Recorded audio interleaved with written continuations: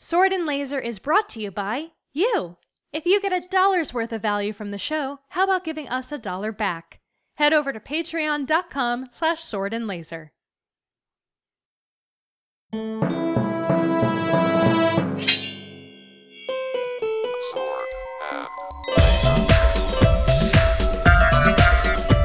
Hey everyone, welcome to the Sword and Laser. I'm Veronica Belmont. And I'm Tom Merritt. Sword and Laser is a book club, but it is so much more. We bring you author interviews, news from the world of science fiction and fantasy, and of course, amazing discussions from fans just like you. And today we are very happy to welcome to the show author Catherynne M. Valenti. Welcome. Hi. Thank you for having me. Thanks for joining us. You know, we're thrilled to have you, and our audience is equally thrilled. They posted a ton of great questions in our forums over at goodreads.com. So we should probably just jump right into it. But first, I wanted to prime our listeners who maybe haven't heard of you in the past. Catherynne is, of course, an author and a poet whose first novel, The Labyrinth, came out in 2004. She has since gone on to write many books, including the Fairyland series, which started with the Andre Norton Award for YA Literature winning novel, The Girl Who Circumnavigated Fairyland in a ship of her own making, the first self-published book to win a major literary award. She's won or been nominated for basically every literary award since then, but we're kind of most jealous of her Hugo for Best Fan Cast for SF Squeecast. So welcome to the show, as I said, and that is, we've been egging for that one for a while, so we're a little bit jelly on that part. Well, I'm sure that you'll get it one of these days. It's a good category, and there's been nothing but awesome winners. We'll submit this episode. And then maybe some of your winning magic will rub off on us. I should have brought the Hugos out for the video. You should have. That would be great. Does that count as pandering? It might be a little bit of pandering. Well, like I said, we have many great questions from the audience, so we'll jump right into those. Speaking of awards, Brendan in the forums wants to know, how goes the effort to create your own book awards? So I've been discussing with a number of volunteers the best ways to do that. That's still very much a thing we're trying to iron out before we pose some of the questions we've got to the public, because I very much want to have public input on it and not have it just be things I think are cool. So we're working on it. I'm hoping that will actually happen. It's looking right now as though it's something that for 2016 we'll do through a website, and if it picks up steam, then we'll look for a convention that might want to host an award ceremony in future years. But I think we'll just try to do it online the first year. For those of you who may not know what we're talking about here, through a series of strange and flame-war-y events that are perhaps I will not bring the negativity of in here. I came up with an idea for an award based on the elements of storytelling. So with awards like Best Ending and Best Villain, Best Opening Line, that sort of thing. And it seemed like something that was a great deal of fun and that could genuinely get people excited and talking about books rather than talking about the politics of awards, which has really sort of infected our community of late. And so it is definitely something that I'm trying to make happen, and I have a number of amazing volunteers who are putting their expertise to it. It's been slowed down slightly by the fact that I have a novel coming out in a week, but it will pick up steam again once I'm back from my tour. What is it about awards that because we've talked about the same thing, either doing like an award for the most popular book that we read in Sword and Laser or book of the year. It always seems like there's some attraction to awards. Is it just because we want to recognize the things we love? What do you think it is? Well, they're shiny. They're very pretty. They're very pretty. Well, if they're done right, yeah. But I think it's also that, I mean, there's the mainstream success of sales, and that's something that happens for a number of reasons, some known, some entirely arcane. But not all of the books that we love end up having the kind of sales that would keep an author going both physically and mentally. And awards are a way of recognizing books that, oftentimes they go to popular books as well, but it's a way of recognizing a book that is separated from sales. A book can win a major award and have sold 100 copies. That kind of thing has happened. And so awards allow us to say something about what we like without it just being about our wallets. And I think that because it's strictly about quality rather than saleability, people are really drawn to it. And different awards have different focuses as well. So look, we all want to win things. Everybody likes recognition. Everybody likes attention. Everybody likes to wear a pretty dress or a pretty suit and hold something shiny. But I don't think that people will stop caring about them anytime soon. I think I care about it more than Tom cares about it. I think you're right. I think sometimes, and I'm definitely not saying this about you, but I think sometimes people start awards because they want to win them. I mean, I should say I said from the beginning, and it's true, that I will recuse myself from consideration of any award that I might have a hand in creating permanently.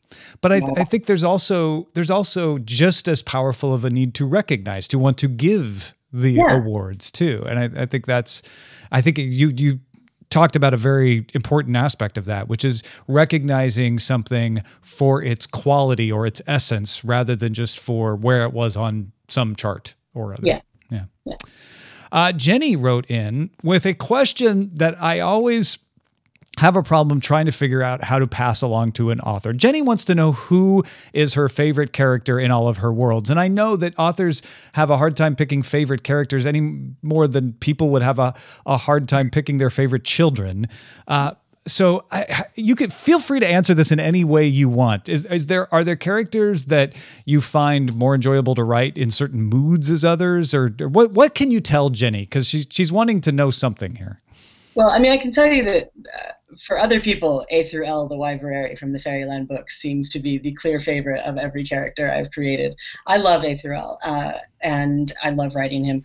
I love writing Blunderbuss and the Marquess from the Fairyland books as well. Like, the Marquess is the big villain. Villains are always fun to write. Blunderbuss is a stuffed wombat who uses insults to say I love you, so I get to come up with lots of creative insults. But to say my favorite character of all my characters, it's really hard because they're my babies. They're people that I've in some cases really raised. September I raised from 12 to 17, so I don't really know all of them, honestly. I do. My new book is called Radiance, and I will say that Mary Pelham, who's a character in that, she's a young actress who comes to the moon to make her fortune and be successful in lunar Hollywood. And I love her so much. She's such a wonderful character to write, and she's sort of very loosely based on Mary Pickford. And she's just a delight to have in my head. So this is a bit of a deviation from the questions, but I would love to hear more about Radiance, because we got a lot of people asking on the forums, tell us more about it. We want to hear more about it. Sure.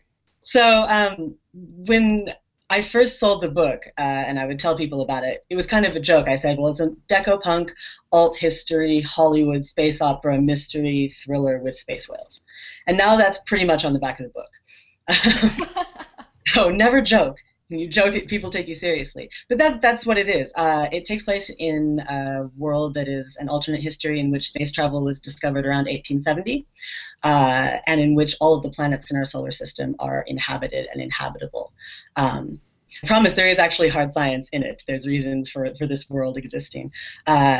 One of the sort of scions of the film industry in this world, which, as I said, is set on the moon, is a documentary filmmaker. She's the daughter of one of the great Gothic film directors, and she goes to Venus to shoot a movie about a village that was destroyed mysteriously. And 3 of her crew members die, and she disappears on film.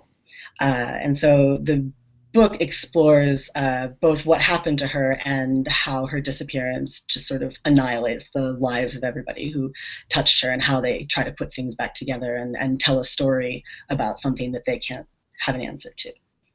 That they can't explain, right? Is this going to be the first in a series, or is this going to be a standalone? It's a standalone right now. Honestly, like, I would love to return to the world. It's so much fun to write. It's so huge. There's a lot of hints at the end of more that could be there. So maybe someday I'll return to it if people like it. If they want to return, perhaps I will. But it is a completely self-contained story. It's Victorian-ish in its time period, right?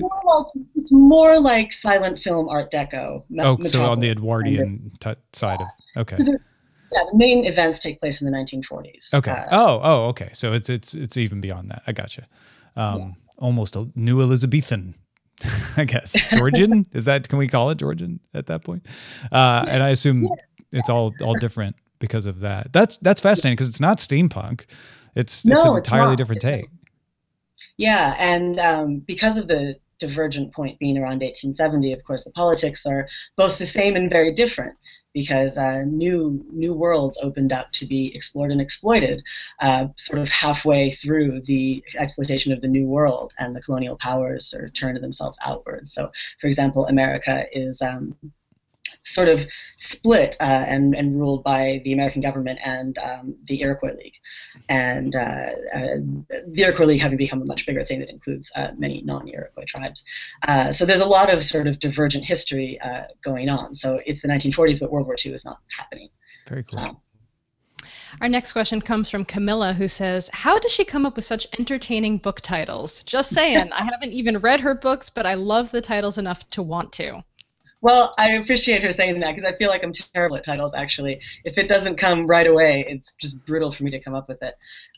Radiance actually was my editor's notion because the original short story it was based on was called The Radiant Car Thy Sparrows Drew, which is the name of the film being shot on Venus. And that's it's unwieldy. What I wanted was a sort of Zelazny type, very poetic, old school science fiction title. But she was right. It's unwieldy, and I love Radiance as the title. The Girl Who Circumnavigated Fairyland was me making a joke to myself about old, gnarly children's book titles in the early 20th century. And again, you should never joke because people will just take you completely seriously.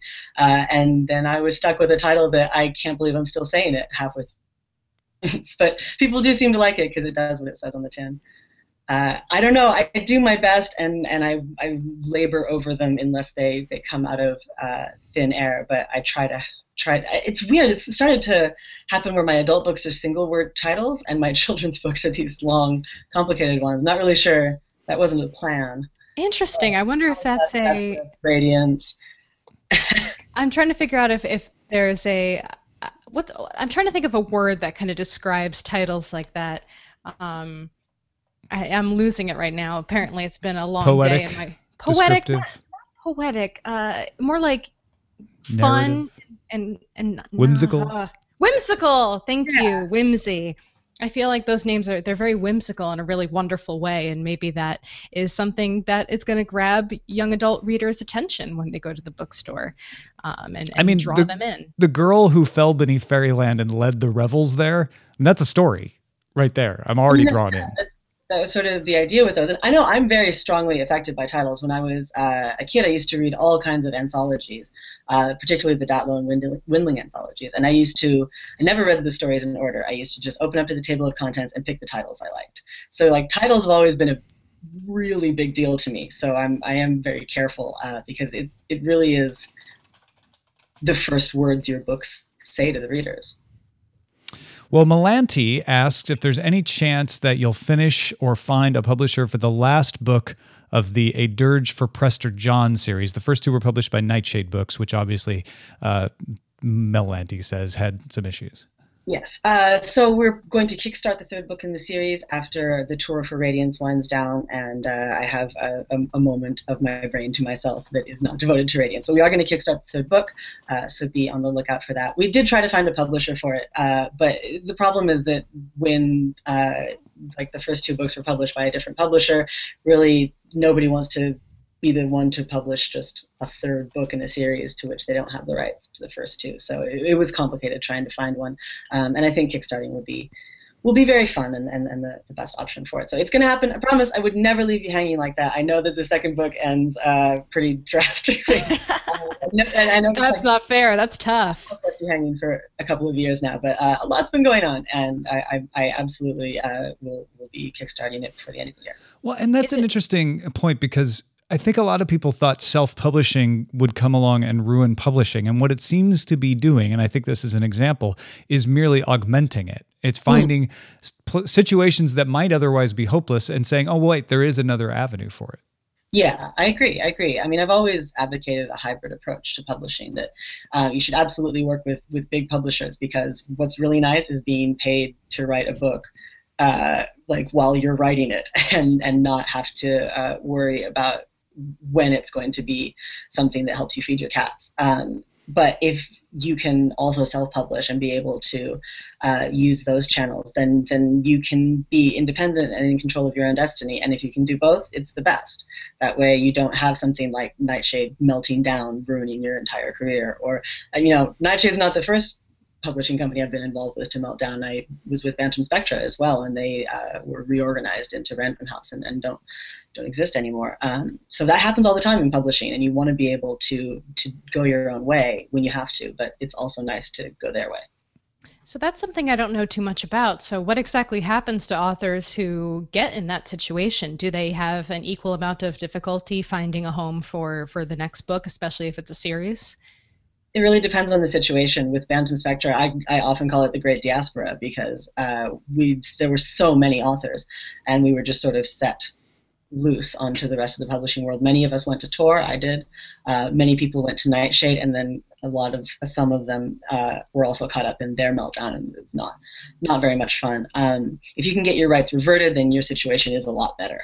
It depends on how the publisher melts down, whether that can happen for you. And Bantam Spectra was reorganized, so it's not as though my books aren't still in print through Random House. They're just not in print through Bantam Spectra because that's not what it's called anymore. But it can be very messy and very complicated, and you need a good agent to be able to get you through it. Good advice. Rich says, and this is where I'm going to have difficulty with the whimsical titles. Reading Palimpsest? Say it again? Palimpsest. Palimpsest. Thank you. There's a running joke on Sword and Laser that I can't pronounce anything, so don't feel bad about me not being able to say that name. That's okay. Nobody can say it. He says, reading it really tested me, and my brain was sore for days afterwards. It served as a reminder that I shouldn't get in a rut with my reading, and that I need to step up my game sometimes to keep my brain from becoming flabby, getting hurt through overexertion.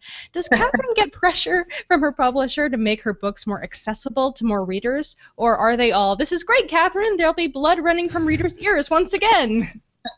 Well, I mean, yes, I become more accessible. It has for years and years and years and years been something I've been asked to do. And honestly, if you read The Labyrinth and you compare it to what I'm writing now, I am so much more accessible. Like, I have taken the note. I am way, way, way more accessible than I have been in the past.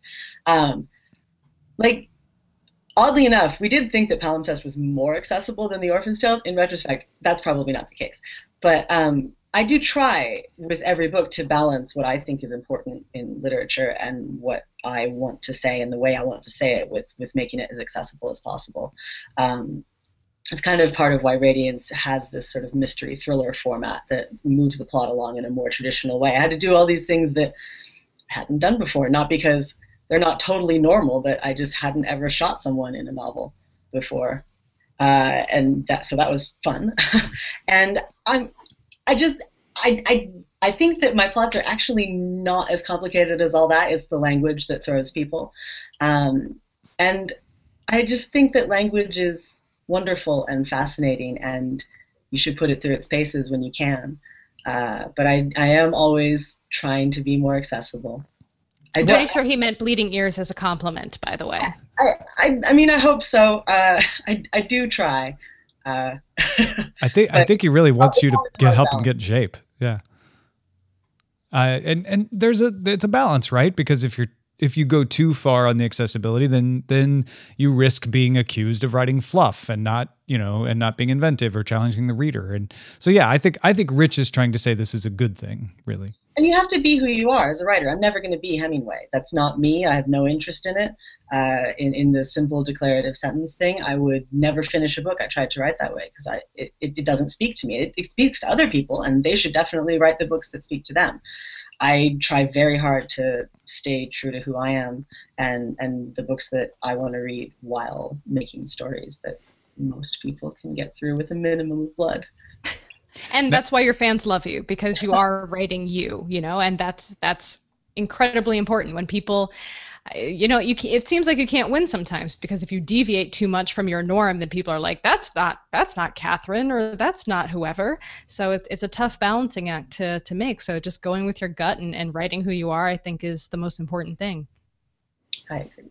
We have a much less complex question from Frank, who just wants to know, will you be writing more Fairyland books? I don't have any plans for any more Fairyland books right now. There's the last one out in March. It's called The Girl Who Raced Fairyland All the Way Home.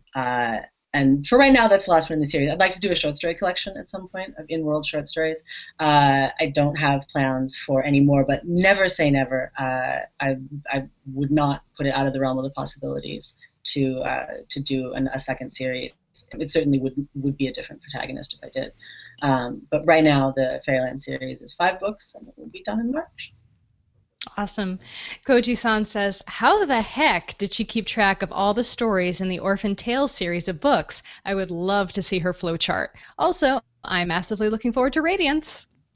So this is always a super awkward question because I don't have a flowchart to show you. I never kept a single note writing the Orphan's Tales. And I'm not proud of that. Like, I was just really lazy. It seemed like less work to just write the book than to make charts and outlines because I'm not good at that kind of thinking, but I am good at holding all of that kind of stuff in my head.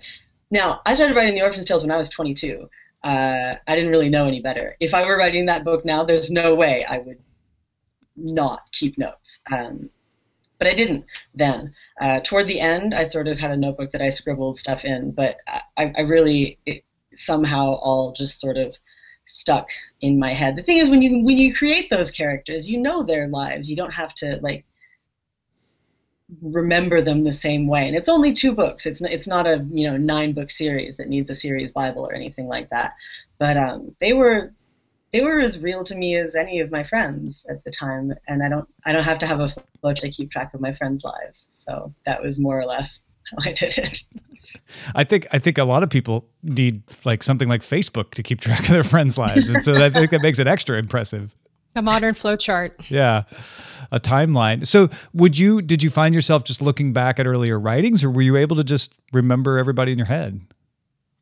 When I was doing the second book, I did go back to the first book a few times, but for the most part, I did just keep it in my head. Like it sounds terrible. Like I think really, had I learned better study skills in school, I would have been capable of writing it out in some way that would have kept myself more sane. Like I've seen people online, they have mapped out like every story and how it connects to the other ones, and I'm like, awesome.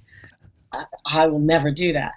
That just seems like so much work. But it was how my brain worked at the time. I don't really understand it myself. It was a very long time ago. That's interesting that you say that, though, because you said that if you were to go back and do it, you would definitely need to have some kind of flow chart. But then you just said that you continue to just have everything in your brain in your future books. Or do you nowadays do you do flow charts? I do. I don't do flow charts, but I do outline now, especially with the children's books, with the middle grade books, because kids don't have a lot of tolerance for dicking around and not getting to the plot. So my plots needed to be. I learned so much about plotting from Fairyland, and they needed to be much tighter and turn on a much more efficient engine than my adult books. That when I'm talking to kids about this in school, I often say that kids don't necessarily want to read whole chapters about a guy eating a cookie and thinking about his past, and that's a real book. And then they all laugh because they don't really think it's a real book. Not Marcel Proust. But so yeah, with Fairyland, I started outlining. But the thing is that I also write from the first word to the last word. I can't jump around at all. I have ADD. If I jumped around, I would never go back and write the things that are in the middle and I didn't want to write in the first place. So and if I know what happens at the end, I kind of get bored and don't want to finish it. So for the first couple of chapters, I will just sort of explore and push through, and then I'll stop, take a step back, and make an outline for the rest, sort of up to the end. Wait, so you don't want to spoil yourself? I don't want to spoil myself until, like, I don't know. I'm comfortable with it if I'm like 70% through the book, but I want there to be options. Otherwise, my brain's like, I finished it. I'm on break. Hey, I think it's great. If it didn't work, and it obviously works, maybe there would be room for criticism, but you're able to pull it off. Hope so. I think evidence shows that you're able to pull it off. Josh Lawrence, by the way, is a big fan. He is the person who created the theme song for Sword and Laser. He's also very active in our community, an old friend of both of us. And he writes, with the AI themed silently and very fast, various short stories in the upcoming Radiance, very excited about that. She seems to be dipping into science fiction more often recently. Are there particular things she'd like to see done in science fiction, either by herself or others, particularly enjoyments or challenges of writing science fiction instead of fantasy? Well, I mean, often when I think of something that I want to see in science fiction, I go write it. Big part of Silently and Very Fast was that I've read so many AI books, so many science fiction and seen movies and television that explore AI, and the lion's share of them, certainly not all, but the lion's share of them are the evil AI who is out to destroy humanity, sometimes for a good reason, but often because it's part of their nature. And I wanted to explore what it would be like for an AI to come into a world that already thought it was evil, that already had that whole mythology, and also speak in the AI's voice. Because some of my favorite stuff in William is when Wintermute talks, and I like hearing it in their own words, but I never felt like there was enough of that. It's so much about the human's reaction to the AI, and I really wanted it to be more about the AI's reaction to humans. So I went and wrote that book. The inhabited planets in Radiance is something that I would love to see more of. There is some with Leviathan Wakes and 2312, but really my mission statement with that was, I want those planets that we thought might be out there before we knew they weren't out there. That golden age science fiction of Burroughs and Zelazny and all those wonderful writers who created these Waterworld Venuses and these crazy Marses that we now are absolutely positive don't exist. But there was a tiny possibility that they did at one point, and I loved that. I loved that sense of even our own neighborhood could be anything. And I don't want to be hemmed in by those photographs, those beautiful photographs that we get from our satellites and probes. And sometimes, like the planet where it rains diamonds, they find things that people wouldn't even write into a book because that seems like so overly ornate. But I would love to see more of that kind of really unrealistic, fantastic science fiction. It's fiction too, not just science. Yeah, excellent. Science is important. Josh has one more question too. He says, what are the books you fell in love with enough to want to become a writer? Well, so one of them is called Seaward. It's by Susan Cooper. And I read it as a child and then reread it as an adult and could not believe how much of my brain was really formed by that book. I was so in love with it. And so I identified so strongly with the main character, and I loved the language of it. And I remember The Neverending Story, just wanting to write a story that didn't end. The thing is that I was such a voracious reader as a kid, and I read so many things that were beyond, like, I started reading Stephen King when I was 9. I was me too, yeah. To read Stephen King. A lot of people our age actually did start reading him quite young, and It was one. The ending of It, I think, is just so phenomenally beautiful, and it's a feeling, it's a very strange feeling without a name that he manages to evoke at the end of that book, and it's certainly one that I've tried to evoke in an ending or two of my own. But really everything I read, including the back of the cereal box, made me want to be a writer because I just wanted to tell stories and make words. Well, speaking of making words, one of my final questions was about NaNoWriMo, which is kicking off very shortly. November is creeping up on us as we speak. So do you have any tips for people who are jumping into NaNoWriMo, maybe for the first time, or people like me who want to do it but have no idea this year? So I'm kind of stuck. Have you done it before, or what are your suggestions for writers? This is another story where 22-year-old Kat sounds really arrogant. So I have done NaNoWriMo, but I have not done NaNoWriMo at the same time. You can definitely check out my pep talk. I did one of the pep talks like 2 years ago for more about this. But I just graduated from college and moved back to America and found out about NaNoWriMo. It was only in its second year then. I had not really written anything but poetry at that point, but I wanted to see if I could write a novel. And I thought it sounded awesome, but it was October and I didn't want to wait. And because I was full of piss and vinegar and being young and not knowing any better, I said 30 days is for pussy. I'm doing it in 10. I did. And that was The Labyrinth. Wow. Okay. So, all right. Well, I don't think I can live up to that. Jeez. No. Like, here's the thing. Like, okay. So I had no idea how to write a book. None. Like, zero. People used to say that The Labyrinth is a 200-page poem without big margins, and I used to get really mad. But now I feel safe admitting it's completely true. I had no clue. So I picked the loosest thing I could think of to hang a plot on, where I could just do whatever I wanted to with language, and a maze seemed like a good idea. Like, I just threw everything I had at it with no notion of whether it was any good, and no real rhyme or reason except that I wanted to make something.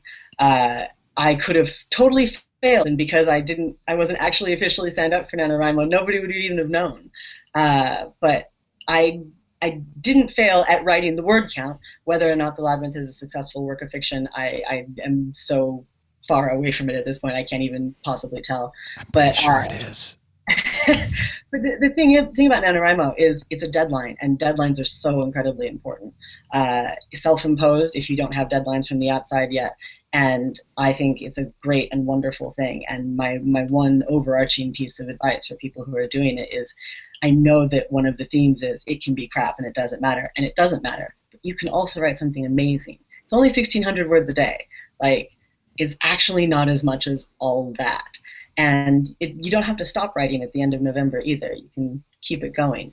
But I find that I can only keep up the idea that I'm awesome and have the right to speak for like 30 days. That's a good amount of time to keep up any kind of ego about my own writing and keep one idea in my head. So use that. Be as amazing as you can. It's only 30 days where you don't have any dips in self-confidence. You can keep it up for that long and create something amazing. It is possible. Well, that gives me hope. Yeah. Again, even though I've done it twice successfully, I still every year feel like this is going to be the year that maybe I do something better or I just completely fail. But I can't let myself fail. That's the problem. I can't not complete it. So I either don't do it at all or I do it and I finish it. And, quality varies. Yeah.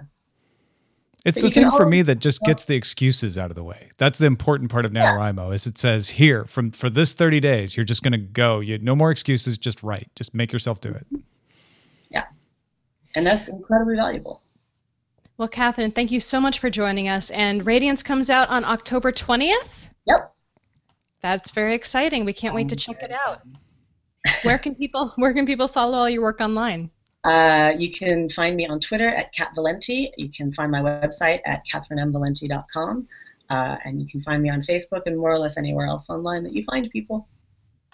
And thank you guys so much for listening, viewing, and supporting the show. Of course, we are funded entirely by our patrons over at patreon.com/swordandlaser. So thank you so much for helping to support the show and enabling it to grow throughout the years. And you can also support the show by buying our books through our Picks page over at swordandlaser.com/picks. And of course, if you want to get in touch with us, our email address is feedback@swordandlaser. Our website is swordandlaser.com. All of our discussions happen over on goodreads.com/swordandlaser. And you can call and leave us a voicemail at 415-7-SWORD6. We'll see you next time. Bye, everybody. Bye. Bye.